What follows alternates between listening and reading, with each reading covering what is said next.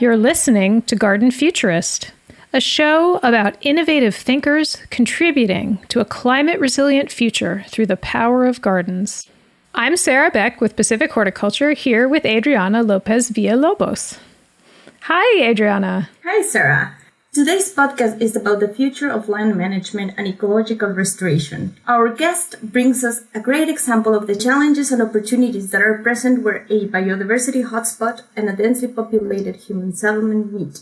I interviewed Clayton Schutte, the executive director of San Diego Canyonlands. Let's listen. Welcome, Clayton. I'm so glad to see you today. Good to see you too, Sarah. Thanks for having me. So, Clayton, you describe San Diego Canyonlands as an environmental restoration organization, but also as bridging the gap between local communities and urban habitats. I want to get right into this because on the surface, it sounds like a really nice, perhaps not unexpected idea for a nonprofit. But there is some broader context here. You're doing some work that is citywide, countywide, and honestly, what you are doing is big. It's radical innovation towards a futurist vision for the integration of humanity and nature. Well, I agree. I think it is big. And I think it is the future of land management in urban environments. But we're learning as we go. We're in a learning bell curve, and we're right at the beginning. So we're making, I think, exponential progress, but we're at the very beginning of the curve. There's a long way to go.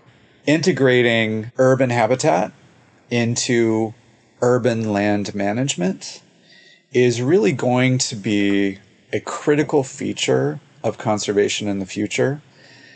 Not just conservation, but it's really about blending conservation and horticulture. Those two things, the human and the wild world that in our Judeo-Christian worldview we tend to separate, we have to challenge that separation and find a way to fully integrate the way we live with the natural world so that there's room for us and there's room for our furry neighbors and other wildlife friends. Well, let's talk about some of the specifics of where you are. There are more than 3 million people living in the county of San Diego, almost 1.5 million in the city.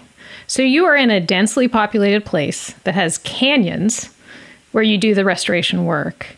First of all, let's define what we're talking about. Can you tell me what is a canyon and what does it mean to do restoration there?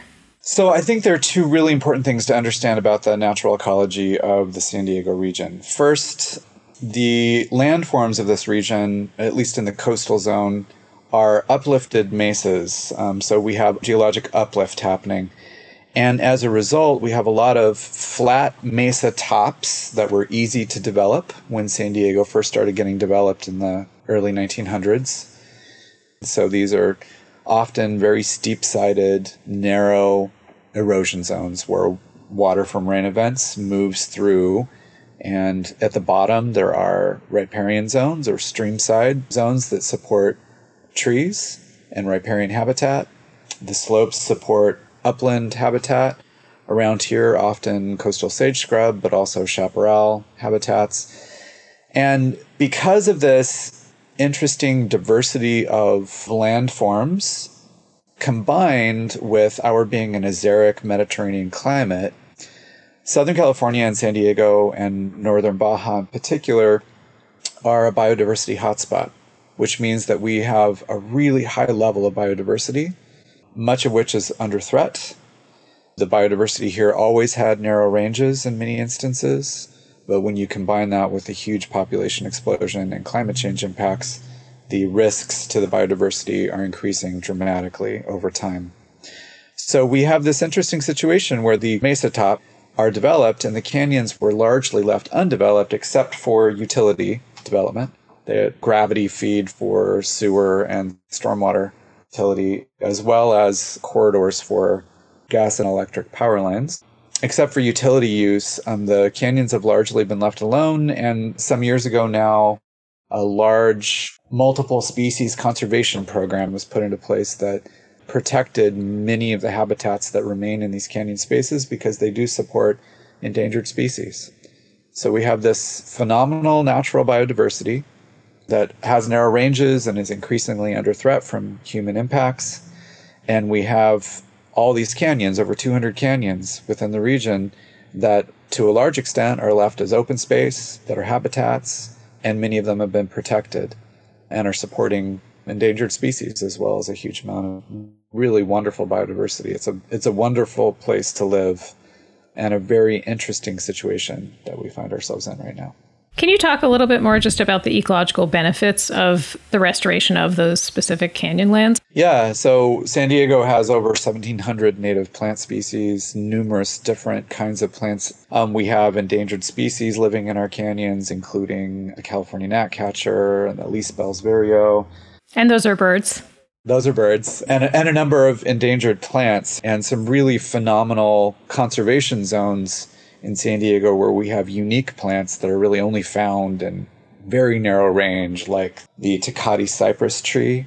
It's a larval host for a butterfly, the Thorn's hairstreak butterfly, and that has a very narrow range that's disappearing because of increased fire regime. We have endangered Mexican flannel bush, all kinds of cool stuff here. There's the value of the biological landscape. There's also the value of that landscape for human health.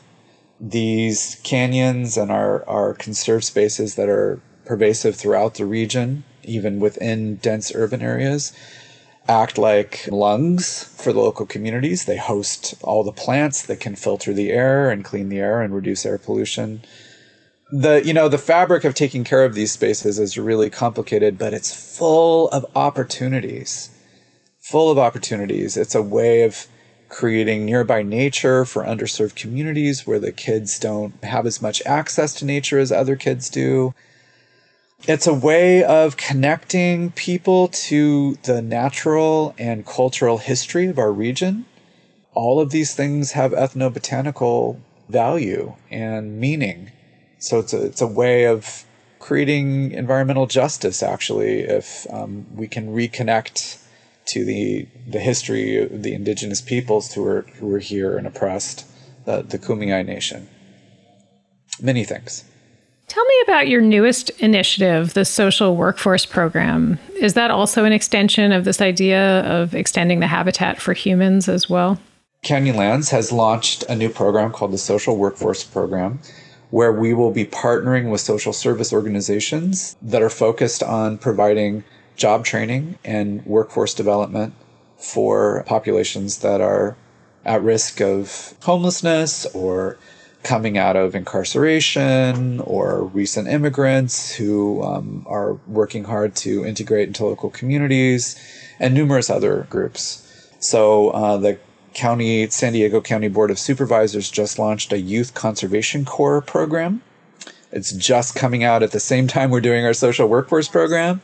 And of course, President Biden is trying to create a national conservation corps similar to what was done in the early 20th century that would focus on green jobs, giving people jobs, taking care of the environment that needs to be conserved. So I feel like everything is just kind of gelling at the same time. These good ideas are coming together for everybody. And I think a lot of it is about climate change. We are together waking up to the fact that we have to fundamentally change how we do things.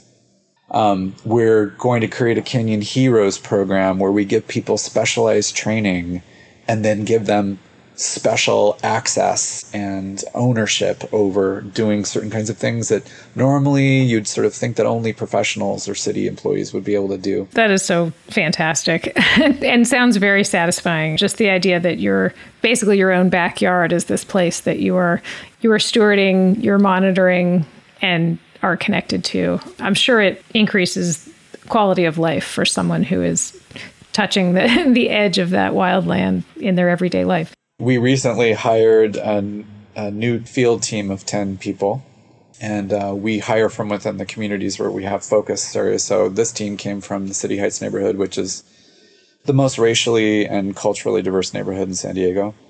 They are becoming actual stewards They will advocate in little and big ways into the future. I'm not saying that they're all going to end up becoming field biologists, but I do think that they're going to tell their family and friends, oh, no, we need that tax, because if we don't have the money to take care of that canyon, it's going to become full of trash and be a haven for illicit behaviors, and it's going to become dangerous again instead of this beautiful resource. They will say that because they understand it. What are they planting in their own gardens? I'm curious. Oh, that's so great you asked that question. That's so great, because they actually do that. Now they want to plant natives in their gardens. So we're encouraging them to do that, because many of these people come from, a couple blocks away from the main canyon they work in, because we intentionally hire from the communities where we're doing work. We have to work this out with the relevant authorities, but they could potentially grow locally sourced seed in their yards, and then they can produce propagules and seed that can be used in restoration work in the canyons. I mean, that is a phenomenal connection. That's awesome. That's just awesome. Well, I actually want to ask you about something else that relates to that topic. This is a brand new effort with the County of San Diego on a biodiversity landscape ordinance, and I'm curious how that might work. This is just getting off the ground. In order to cover these big challenges we have here, this has to be so comprehensive that whatever we produce, if it's successful, can become a national model. It could become an international model, because urban habitat concerns are going to grow as the population of the world grows. And we are also in this interesting Mediterranean climate here that only 2% of the world's landmass has. And these are all biodiversity hotspots, all the Mediterranean climates. This model could be exported to those places as well, very directly in some instances. This is meant to imbue private and commercial and public land management in the urban sphere, not conservation zones. It's meant to imbue these human spaces, these land-managed human spaces that we normally think of as gardens and somehow separate from conservation. It's meant to imbue them with conservation values, to imbue them with this phenomenal local biodiversity, to imbue them with habitat value, for them to become connectors between the canyons and the backcountry conservation areas as wildlife corridors. It's meant to turn the local population into real wildland stewards, because nothing builds a personal connection to a local natural resource better than growing the plants in that resource in your garden, because they become your babies. You know them from itsy bitsy seedlings to big monstrous shrubs that you have to cut back. You see what uses them. You're listening to Garden Futurist. We'll be back in a moment.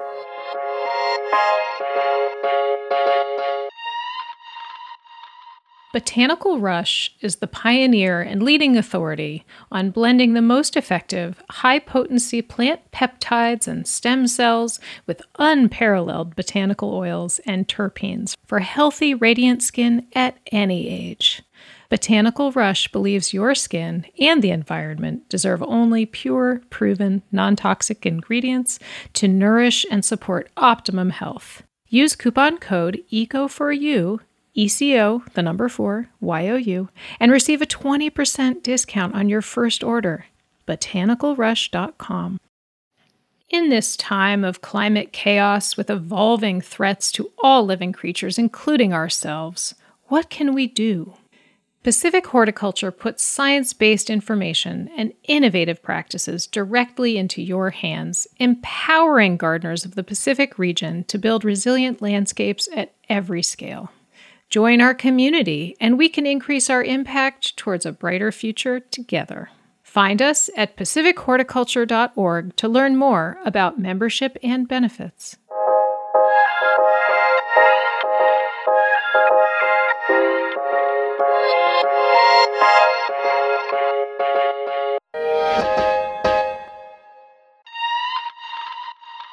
So according to your amazing visionary plan, every one of the Pacific region cities could evolve to this this space. Give me the flash version of the ideal future scenario where this has really come to pass and the level of engagement around wildlands and urban lands really comes to fruition. What does that look like? Well, in San Diego, I think it's going to be built around the natural features that are already conserved.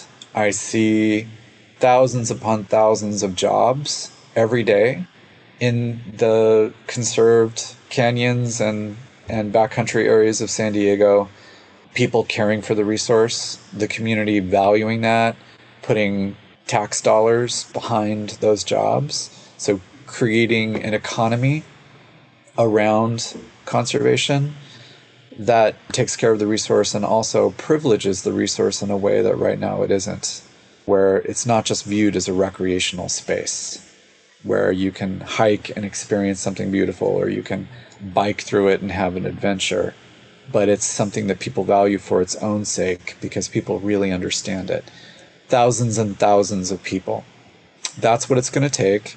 We have this opportunity in San Diego because we have a pervasive canyon network that didn't get developed. So we have the conserved space already to do this with. But it's going to require that level of commitment and human interaction to reach the fruition of that vision.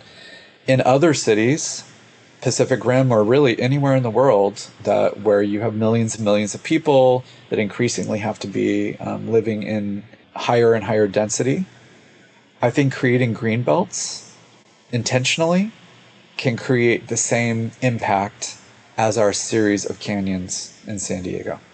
So this idea can be exported and engineered into urban environments. And I think this is going to become incredibly important. You know, just thinking about climate change and how every city is going to have a managed urban forest to clean their air and sequester the carbon that they're emitting.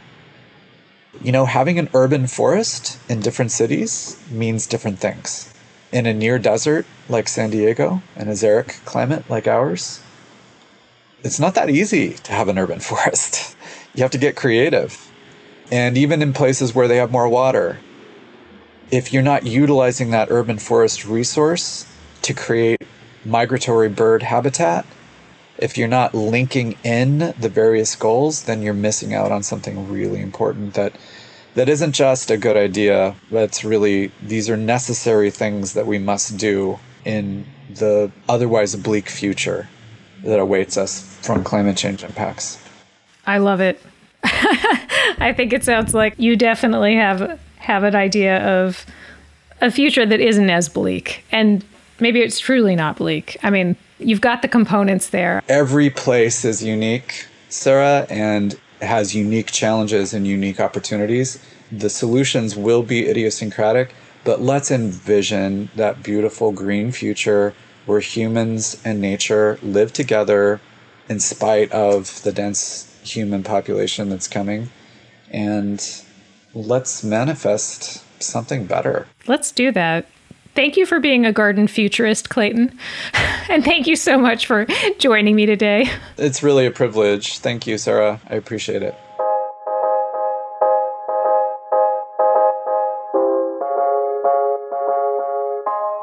I'm back with Adriana, and wow, that was a really inspiring conversation for me. Adriana, did you find any of that interesting, just this Clayton's angle on the human part of the story?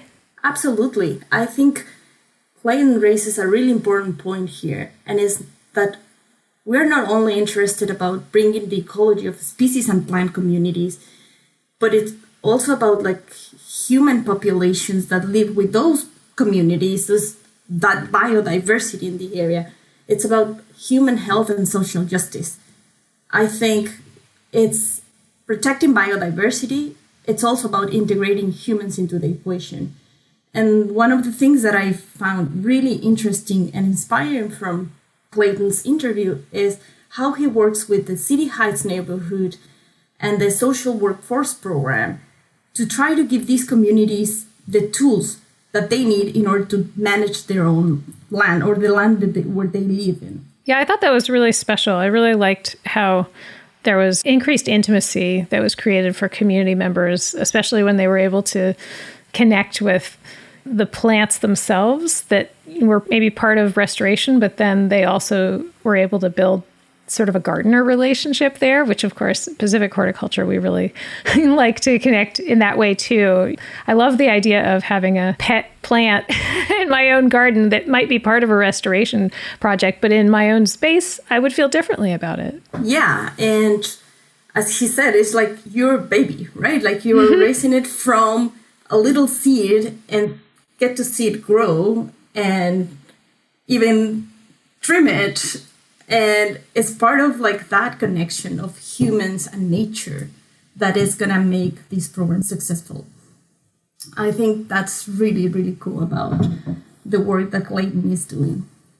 Also, the way that he's very realistic about like, we're not trying to make every single person involved in this program a ecologist or a horticulturist. We're just trying to give them the tools. It's something that has potential to impact not only the actual biodiversity, which is one of the main focus, but also the people around it. Oh, so inspiring. Thanks so much, Adriana. So good to talk to you. Thanks, Sarah.